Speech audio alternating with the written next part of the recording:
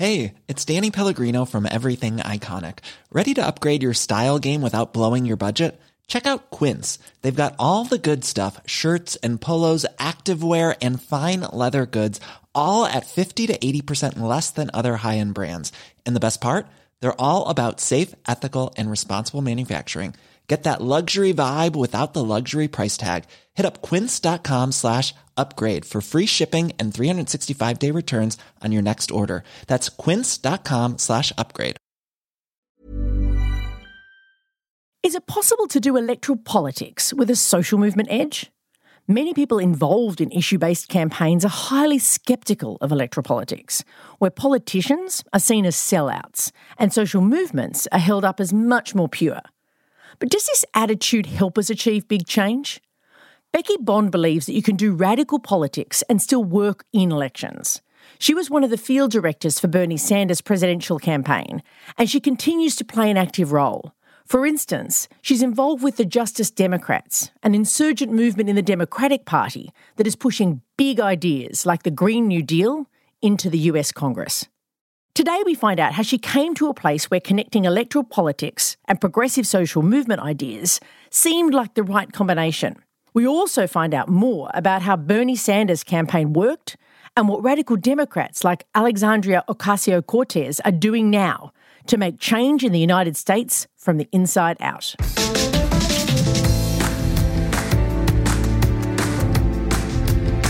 I'm Amanda Tattersall. Welcome to ChangeMaker Chats, conversations with people changing the world.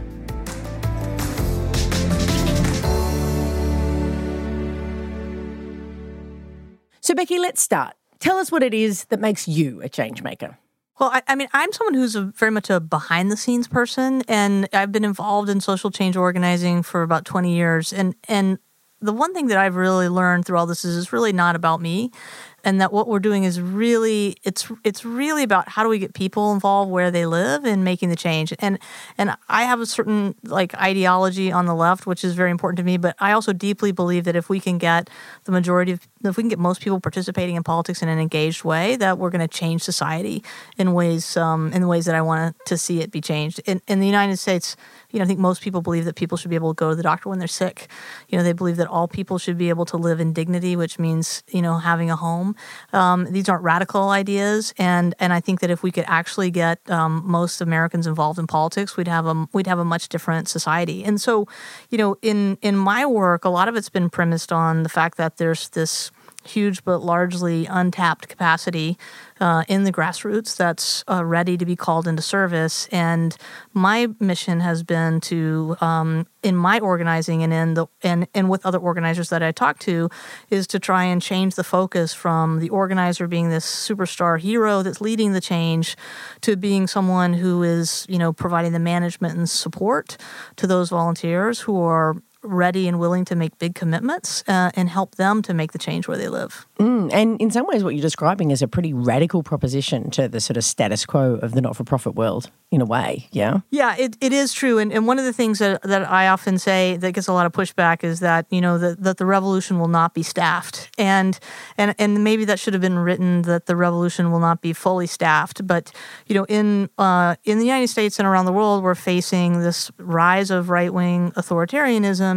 And the way we're going to combat that is not with incremental centrist policies, and it's really going to take mass participation in order to turn the tide. And we're going to actually have to pursue some radical programs in our countries. And we're facing these really radical challenges like climate change, mass incarceration, in my country, mass incarceration of Indigenous people and asylum seekers here in Australia. And these are problems that you just can't just, an incremental solution is actually have measures just not going to do. And so when we have such big challenges facing us, then the only practical thing to do is actually solve the problem. And because the problems are so bold, the solutions have to be bold. And what I've found consistently as I've traveled across the United States and in the UK with people involved in the Corbyn Project and here with Get Up and some of the trade unions I've been working with, what we learn is that most people are much more radical and open to new ideas than the people who are elected to represent them in government. And so the way we change that is to get people involved in actually changing who represents them in electoral politics. And the good news about that is that we select our representatives in government by voting, and that's by definition a mass participation exercise. And so if we can actually organize people to have choices and understand that we can make different choices of different people who will pursue a bold agenda, and that's not actually naive, that's actually the most practical thing to do. There's a lot that we can change that we haven't even been thinking was possible. Yeah. And so feel like we're going to get to this, but it feels like a lot of what you're going to talk about today and what you talk about elsewhere is how do progressives, how do people involved in civil society actively transform politics. Yeah, I mean, because if we don't do it, who's going to do it? I mean, I think for someone else is doing it right now, right? Yeah, no, that is true. Actually, there's radical change afoot, and I think some of our leaders, certainly in my country, Donald Trump is showing us that like one person can make a big difference, right? With the agenda that he's pursuing as the president, and one of the things I think is that that we've failed as organizers or as the social justice movement on a certain level, we've failed to ask people to do what it's going to take to change things. We've asked people to do things what we thought they'd be willing to do. Cut it all down. Yeah, but we haven't asked them what was necessary. We haven't said, it's great to do a little bit, when you think about climate change, these individual choices, changing our light bulbs, driving more fuel-efficient cars, but what we really need is massive, government action to move us to 100% renewable energy, and that's a really different plan than to get everybody into electric vehicles. So I think we have to start being honest with people and telling them the work that needs to be done and put it on them. Here's what you need to do. And here's what we need to do at what scale, right? And then here's how we as organizers, here's what we're going to do to support you to make the change. There'll never be enough of us. There'll never be enough organizers to do the work, right? To transform the world, no. But there's enough people, right? Yeah. And there's enough people that care, and there's enough people that are actually willing to get to work. And, that's what we've been doing in the United States in the political campaigns I've been working on. We've been going across the country, and we've been meeting with groups of people, inviting people to organizing meetings. Hundreds of people show up. And it's not to hear inspirational stories. It's not for them to get excited with a really good speech. We say, we invite people to come and find out how they can get to work to elect a transformational leader, literally find out what they need to do, and then we give them assignments right there and put them to work. They come, like hundreds, sometimes thousands of people come without even a candidate there to hear campaigners tell them what they need to get done in their community and how they can get started. We put them into teams and we set them off and running with a voter contact plan or a plan to open up offices to run our campaign in volunteers' homes and across the country. I mean, people are willing to do really big things if we're going to actually win the big thing that's going to change things at the end of the road. And the danger is us having low expectations on people. Because actually people are spectacular. Yeah, people are consistently amazing. And, one of the things that I talk about a lot is how that we have to have, radical trust in volunteers to be able to step up and do the work. And I think people think sometimes that trust in volunteers is just giving them the keys to the car and just say, go do whatever, you run the campaign. And that's not right. I mean, we have to trust that they actually want to win, and we have to trust that they want us to hold them accountable to what they need to do. And we have to trust that they're ready to do more work than we might expect, but that also to do things that are uncomfortable, risky, and to trust that they're willing to make big sacrifices, which I've just seen it again and again, the sacrifices that people are willing to make in their families for change. I've seen families where one of the spouses works so that the other spouse can take time off and work full-time on a campaign, and it's amazing because that's the most that they can do, to support the change. I've seen volunteers turn their home into a campaign office, for 30 days, open from 9 in the morning to 9 at night, so that volunteers can come through and launch canvases and get trained and pick up campaign literature, literally put their bed up against the wall. And so they put a folding table out in a spare bedroom and then make that the space, which lets them have a campaign office in their neighborhood to organize their community. People are really ready to step up and take charge of the work of their own liberation. So Becky, I want to spend a little bit of time asking you about, where did your passion for all of this change come from in the first place? I know you've been involved in a bunch of organisations for a long time, 20 years. I feel like we're probably about the same age. But, where did the fire come from for you? I mean, I got involved in organizing actually a little bit late. I was in my late 20s, and I was actually producing a radio show, ironically. Oh, really? Yes. Coming back to base. I was producing a radio show, and a lot of the skills of producing a radio show is like scheduling a bunch of things to happen at one time, thinking about the content, but also the logistics. Do you have the equipment ready? Is everybody going to show up on time? Is it going to get all these things? And while I was producing this radio show, it was also in the run-up, George Bush had been elected in the United States, and there was a lot of talk about the U.S. invading Iraq after 9/11. And I remember where I was in September 11th attacks and understanding that things were really in the aftermath of that changing in ways that were not good for our country. We were asked to go shopping. We were not asked to deal with the issues because they were concerned about the stock market. And it was in the run-up to the war that I worked for this leftist telephone company actually in San Francisco that was also had owned some radio stations, and it was in the run up to the war that the company was just like, we've got to do something to stop the invasion of Iraq, and the company decided it wanted to organize a very big anti-war demonstration in the phone company. Yes, that's extraordinary in San Francisco. That's right. I guess that's San Francisco, right? Yes, and so I had the right mix of skills, and I was pulled onto this project to organize this massive demonstration.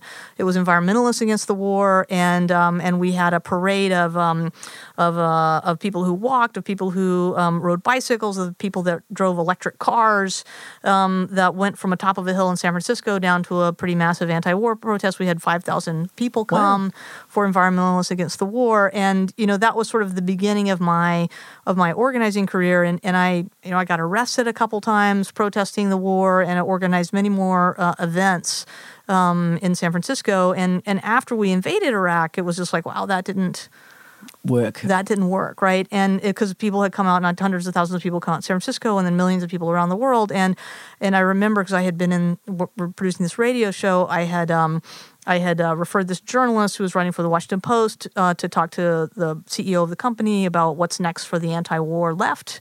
And so he had given an interview, and I opened up the paper the next day to see what he had said. And he had said, well, they said, what are you going to do next? And he said, we're going to register 1 million new voters to vote against George Bush in his reelection. Wow. And then that became my job. Oh my God! To run the campaign. I knew nothing about it, but anyway, so that's sort of how that's my path to get involved in this kind of politics. So it was quite a quick connection between social movement activity and electoral activity for you. I think so. I mean, I'd always been involved and engaged in politics, but not in organizing. Yeah, and really until that point. Yeah. Okay. But when you were younger, had you been interested in political activity? Sure. I mean, I was a political young person. I grew up in Nashville, Tennessee, in the conservative South. I went to college in Massachusetts. I'd been involved as an activist who came out for the big moments when people were asked to show up. I was someone who would show up. I was someone who cared about and read about politics, but I had not been someone who had been actively involved in organizing other people to take action until the run up to the U.S. invasion of Iraq. And I just realized during the Bush administration, that actually being someone who's educated about politics, someone who talked about politics with their friends, someone who'd made the right choices about their lifestyle to live in a way, that affirmed progressive values, that just simply wasn't enough when George Bush was the president of our country. Your keep cup wasn't changing the world? I'm sorry? Your keep cup wasn't changing the world? Oh, no, I mean, I wasn't a crusader, I don't believe. Yeah. And, I don't necessarily see myself as a crusader. I feel like we've been living in a series of crises in the United States since the election of Bush. And it's been very difficult to be involved in anything, other than trying to change things, especially when the impact of what the United States doesn't just impact people in the United States, but the people that we elect. We're having profound, impacts around the world. Well, and to me, it's interesting that we're going to segue to talk about your big organising philosophy soon. It strikes me, I mean, war is one of those big issues that has the potential to mobilise everyone because, in a sense, it affects everyone. Do you think that that it's significant that was one of the issues, that was the issue that really crystallised your path into organising? I think like a lot of people, it was the thing I was asked to do. Someone said, hey, we need to do this. I want you to make this happen. And that is a big part of organizing is asking someone to do something. And I think it does get back to the sense of big organizing, that a lot of people will do things to help us change society if we ask them. But to assume that things are going to happen if we don't organize to make it happen, I think it's just not how the world works. And it was the same thing with me. I had always been interested. I had always shown up, but I didn't take a bigger role until someone asked me to do it. And when they did, I said, of course, and I stepped up to do it. And that's a lot of what I do now, is I ask people to do big things. And like you said, people are amazing. And people, if you ask them to do something where it's clear this is something that we need to do, it's a strategic thing to do, I don't know who else is going to do it if I don't do it. So many wonderful people step up. And I think indeed in our country where we've elected Trump, people are very much feeling like they need to, I talk to people around the country and they tell me, I'm giving money, I'm making phone calls, I'm marching, but what else can I do? And they say, I want to do something in person with other people in my community.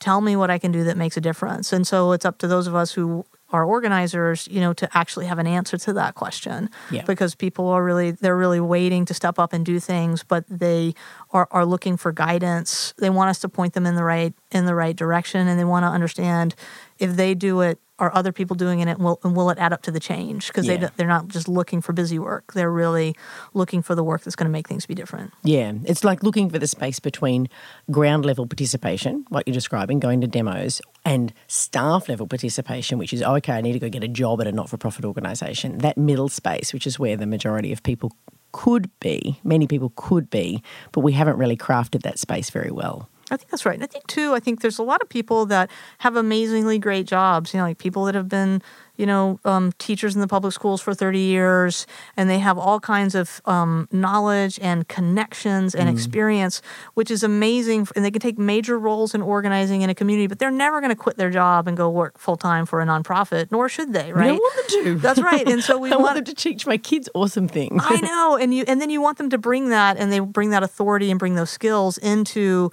how groups of people come together and organize for change. I mean, that's a bunch of school teachers could actually do a much better job, organizing candidate forums, oftentimes in a community, and deciding what questions should be asked and who should be there and who's represented, than someone who, comes in from a political campaign who might be just out of college, who might not have the same, life experience. And so I think we have to make sure that we have important roles for everybody who wants to participate, not just people that have a job in the movement. So one of the exciting things in your pretty extraordinary career as an organiser is that you were on board with the Bernie Sanders campaign super early, pretty early on. Can you tell us about how that, like the process that you went through? You describe it in your book, but can you just describe for us, Sure.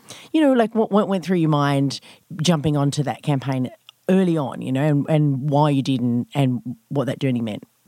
Yeah, I had been working for 15 years. I had a fantastic job in San Francisco, California, working for an amazing social justice organization called Credo, and I'd been involved in we were involved in philanthropy. We gave away a couple $1 million a year to progressive nonprofits, which is a really amazing thing to be part of. And then we also ran activism campaigns, and I had started a super PAC at Credo to defeat the worst Tea Party congressman. And yet year after year after year, it seemed like our victories were actually stopping things from getting worse.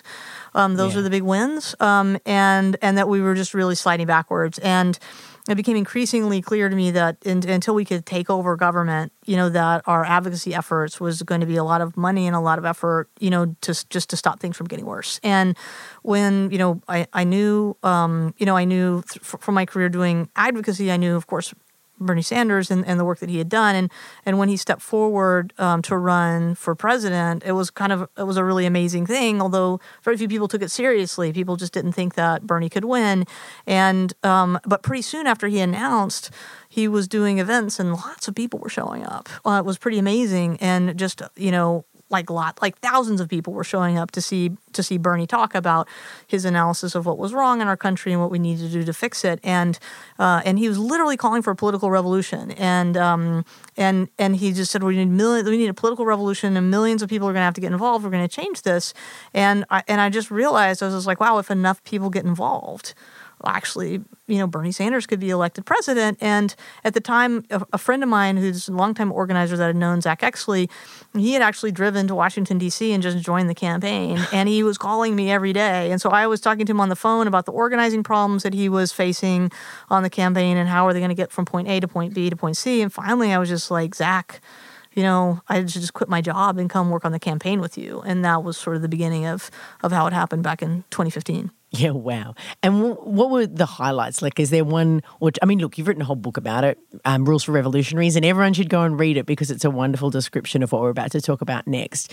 But is there anything that sticks in your mind as the highlight moment or the highlight day or the highlight experience as an organizer on that campaign? Well, I mean, there were so many magical moments on the campaign. A lot of what Zach and I did in terms of how our work was done, and we were part of a great team that was really a hybrid team of super volunteers that we had hired, and then people who had some experience in politics. And one of the things a lot of people don't know about the campaign was that not only was Bernie the long shot candidate and who started out with 3% name recognition, but also there was just a real sense, that this Democratic primary was meant to be a coronation and not a real fight. And there was just this real sense that if you went to work for the Bernie Sanders campaign, you would not be able to get a job in Washington, D.C. when Clinton was president. And it doesn't mean not just get a job at the White House, but any of the allied institutions, you'd be pretty blackballed. And so, there's a lot of people that weren't working for the Clinton campaign or firms that wouldn't work for the Bernie Sanders campaign because they were worried about the retribution. So we actually got this wonderful collection of people that were like true believers. Yeah. They were like, okay, well, I don't want another job. You know what I mean? If we can't come through this, and then because there was a lot of people that were feared for their careers and wouldn't work for the campaign, even if they wanted to see Bernie win, we ended up hiring some super volunteers who'd never had experience in politics to join the team. And so together on the team, what we were responsible for was trying to get the volunteers actually engaged in the work of the campaign instead of just throwing music festivals and building websites and trending things on Twitter for the Bernie Sanders campaign. And so I spent a lot of time traveling around the country meeting people who were doing this tremendous work on behalf of the Bernie Sanders campaign, volunteers who were leading the change. And I think the moments that were really that were the most meaningful to me was when I met people, whether it was in a coffee shop or in an organizing meeting. And I remember this waitress I met in Iowa who was talking about, why Bernie had really broken through and touched her, was that she was talking about how that, the Democrats kept saying that, that they had fixed the healthcare crisis and that now everybody had healthcare, but everybody that she knew was forced to buy this expensive insurance that didn't even kick in until they paid thousands of dollars, and so she still couldn't go to the doctor, because of the money when she was sick, and that just hearing someone like Bernie Sanders actually recognize that things were really hard for most Americans and that the economy really hadn't recovered, was heard. It was just like for the first time people felt seen, and people who had been sitting on the sidelines of politics, felt like not only were they going to get involved and vote, but that they were going to get involved and actually volunteer and be part of the campaign. I went to the Rose Bowl parade on New Year's Day, and because there was this group of volunteers who had created a campaign float and contingency, and they were going to march behind the end of the Rose Bowl parade. So there's the last float in the parade, and then they organized to go behind the last float in the parade. And so there's grandstands full of like tens of thousands of people. And they sent this woman to pick me up at the airport at like 6 o'clock in the morning to get to the parade ground. And she was like she was in her late 40s. She was a Latina construction worker. And I asked her why she was doing this on her day off. You know what I mean? Getting up at 6 o'clock in the morning to come pick me up from the airport. And she said, I know it's a long shot for Bernie to win. But look, you know what I mean? I don't know what my job is going to be like if we don't have a package to fix the crumbling bridges and infrastructure. And I don't know if my daughter's going to be able to go to college. And the only person I can see that actually knows how bad it is for people like me is Bernie Sanders, and he's the only one with a plan to fix it.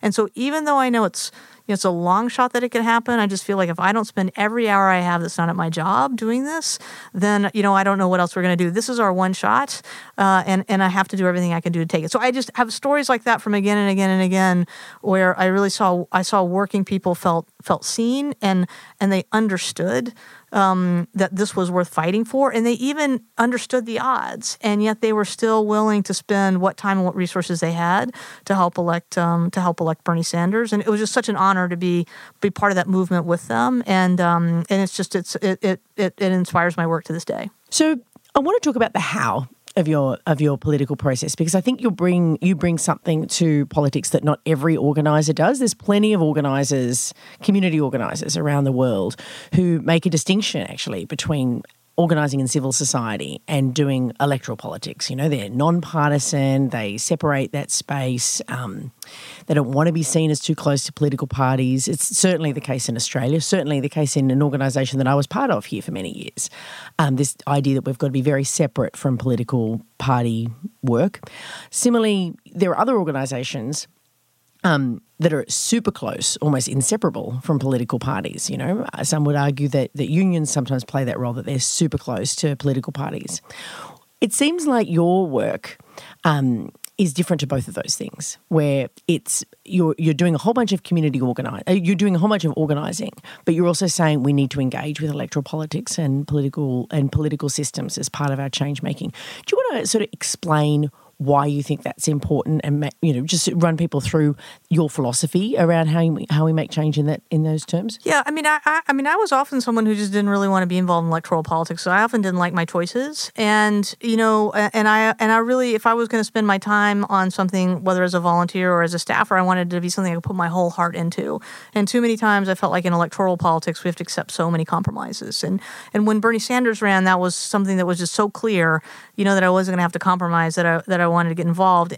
And I think coming out of that experience, I just realized that, the playing field is not level in the United States when it comes to elections, and so the elected officials that we have, if we don't actually change them out, we're just not going to win on the issues, and it's not very fun being a purist who loses all the time. And I increasingly think that we need to win, not just at the top of the ballot, but we need to win positions up and down the ballot electorally, especially executive positions where you can elect someone who can control a budget and make policy all on their own, even without a legislature. And I've been working on these particular elections in the United States called district attorney elections. We actually elect our city prosecutors. And these are the head prosecutor in a city who gets to decide who's charged with a crime, what crime they're charged with, what sentence is asked for, who is held in jail while awaiting trial. And one of our biggest problems in our country is mass incarceration. It's the civil rights issue of our time. It's a shame, the amount of people that we put in prison for long sentences, but also people that we just hold in jail indefinitely for minor offenses before they've even been convicted of a crime. And with these district attorney positions, I've been involved in electing some people where once they get elected, we've elected this amazing district attorney in Larry Krasner in Philadelphia. Once they get elected, and once Larry Krasner became the head prosecutor in Philadelphia, he told the police, you know what, just don't bring in people who've been arrested for marijuana possession because I'm not going to charge it. Just don't bring them in. Wow. And so he was effectively able decriminalization, to decriminalize marijuana, like in that one step.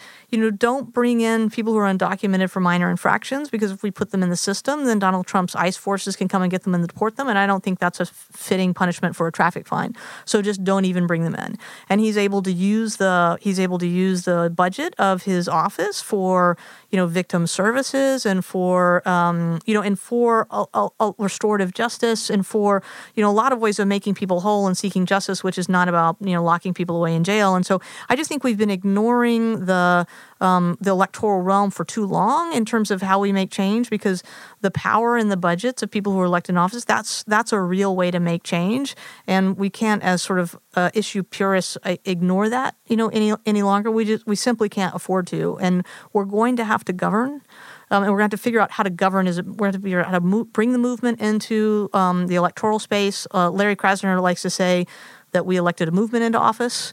When we elected him, he was elected by a movement, and he represents that movement in office, and he's bringing movement politics to the part of government that he controls. And I think we just need to take over more parts of our government if we're going to be able to make the change that we need.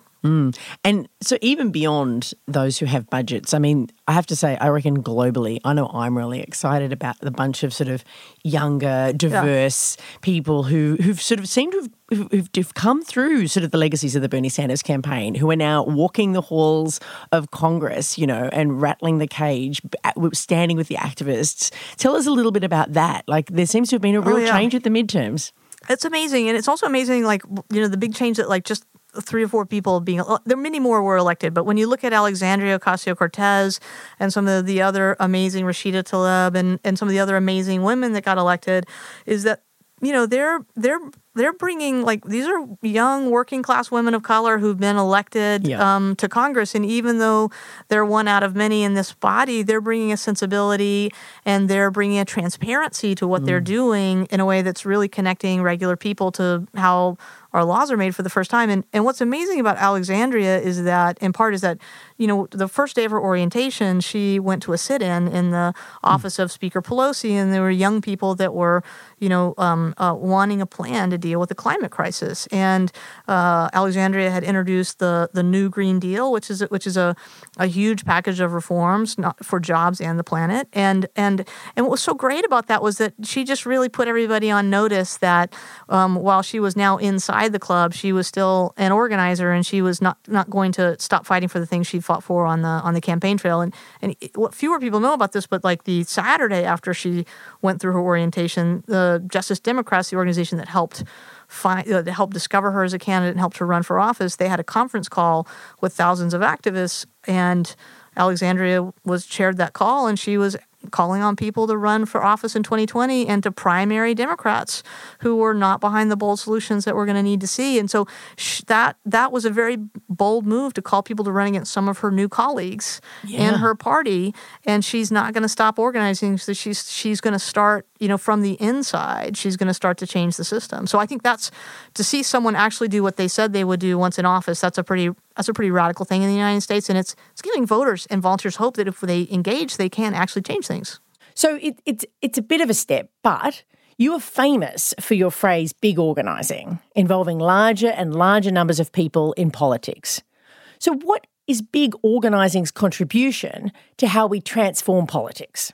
Yeah, I mean, I think too often, I think that the professionalization of politics in the United States and other countries have led political leaders to focus on smaller and smaller numbers of people just to get the thinnest margin of victory in a race. And what that's meant is that they've catered their messages and their politics to only a certain segment of society, but it's also meant that they've sort of lost touch with how most people are living. And it's a very dangerous spiral to be in. And oftentimes people use this concept of big data to decide who needs to be talked to and what messages go to what people, and they slice and dice the electorate into such small segments, each getting different messages, that it really destroys this sense that we're in it together and that we're a collective, and where are we going as a community, as a nation.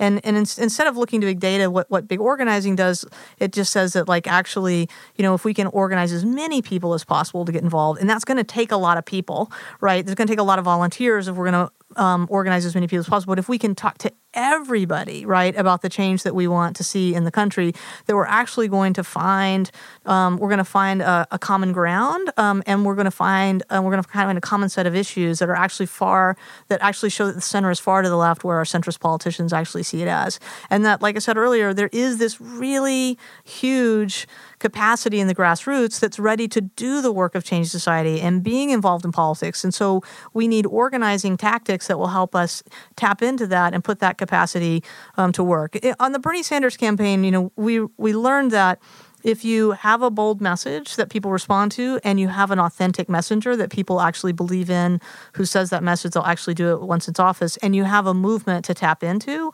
that you can actually really, get within victory, get close to victory, right? It doesn't necessarily put you over top, but it puts victory within reach, right? But it's not just having a bold message, a bold messenger, and a movement to tap into.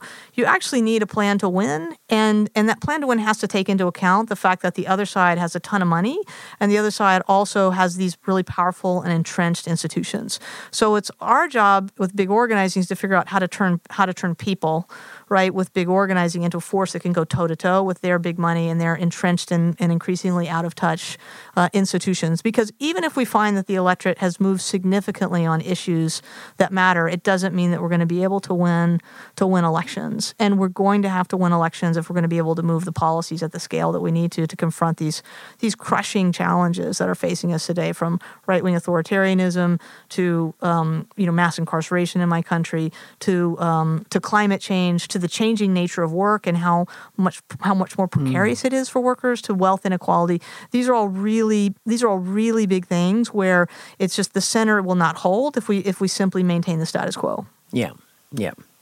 So let's move to some reflections. So looking back at your career and looking particularly at the last few years, but you've had a long career in organising, what's the most striking lesson from your work as a changemaker? I would say I say there's two lessons that seem increasingly important to me.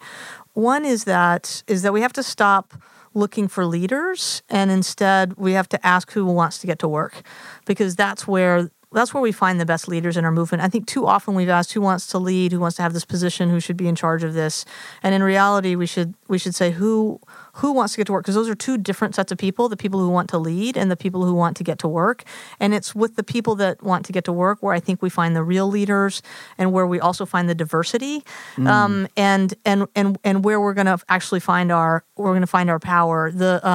On the Bernie Sanders campaign, when Zach opened some volunteer offices in Florida, and then you needed somebody to manage the offices, volunteers to manage the offices, and he didn't ask who wants to be the manager of the office. He asked who wants to clean the office, and who will be responsible for cleaning the office. And it was a person that was willing to be responsible for cleaning the office was the person that we made the office manager. Yeah, wow. Right, because that's going to be the right person. One person was a resident at the was a doctor, in training of the resident who understood that to step forward and do the thing that's most important, and that's what we see. That's where we see the best leaders. The second thing is that I think it's people who are new to politics who are just making the bigger difference at this time. And it doesn't mean that we don't all have a role in this, but that when as we've seen since 2016 and the Bernie Sanders campaign in the United States, through the Women's March, through today, people new to politics coming into the system are what's really powering the biggest changes that we're seeing. We're seeing young people come into politics. We're seeing people that have never been involved in politics in their whole lives and have decided this is the time to get involved. And they bring new sets of contacts. They bring new ideas. They don't think this can't be done because it didn't work in the past. They just think we've got to figure out a way to do this, and we'll try anything to get us there. And it really gives me hope. And in meetings that I go to and events that I plan, often ask this is the first time they've been involved in politics, the first campaign they've been involved in, and inevitably like half the hands go up. And not only does that show how powerful it is they're getting involved, but everybody whose hand didn't go up, you can just see the hope that springs within them that like this time it's going to be different because so many new people are involved. Let's face it, those of us who've been involved in politics for a long time, we got here on our watch. And so the people that got us into this mess are not necessarily the ones that are going to get us out of it. And so I'm really excited about a new generation of leaders, especially young people, the people that are under 30. They're, in the United States, people that came of age during the financial crisis in 2008. They have a real sense of the economic hardships and challenges that we're facing, and the climate crisis also. They tend to be incredibly diverse. They're really open to teamwork and hard work.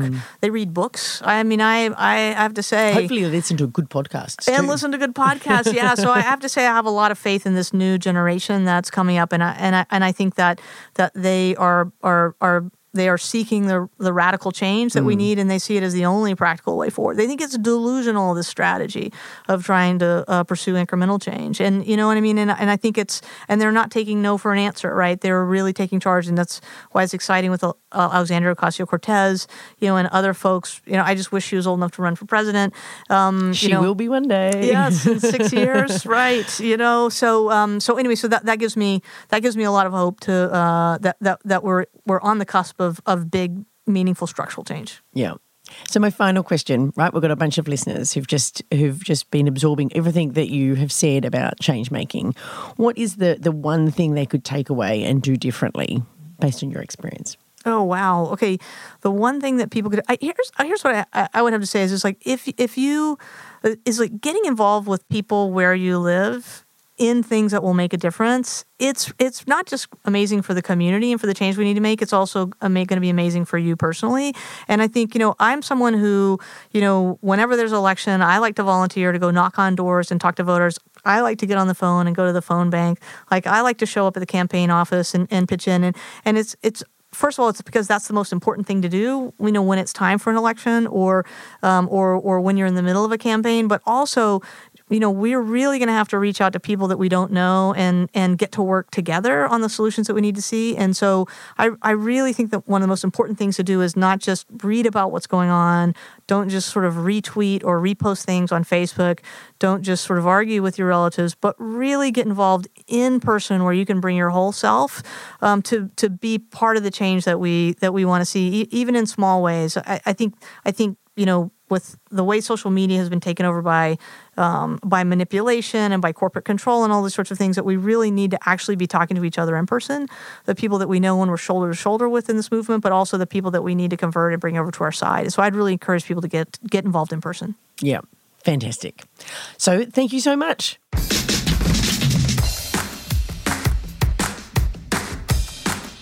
ChangeMaker Chats are hosted by me, Amanda Tattersall. Remember to subscribe to this podcast to catch all our episodes. Our ChangeMaker Chats are produced by me. Our audio producer is Jules Wookera. Our sponsoring organisation is the Sydney Policy Lab at the University of Sydney. They break down barriers between researchers, policymakers and community campaigners so we can build change together. Check them out at sydney.edu.au/policy-lab. We are also supported by the Halloran Trust, based at the University of Sydney. Like us on Facebook at ChangeMakers Podcast and check out changemakerspodcast.org for transcripts and updates on all our stories. And don't forget to register for one of our masterclasses if you want to take a deeper dive into the art of changemaking.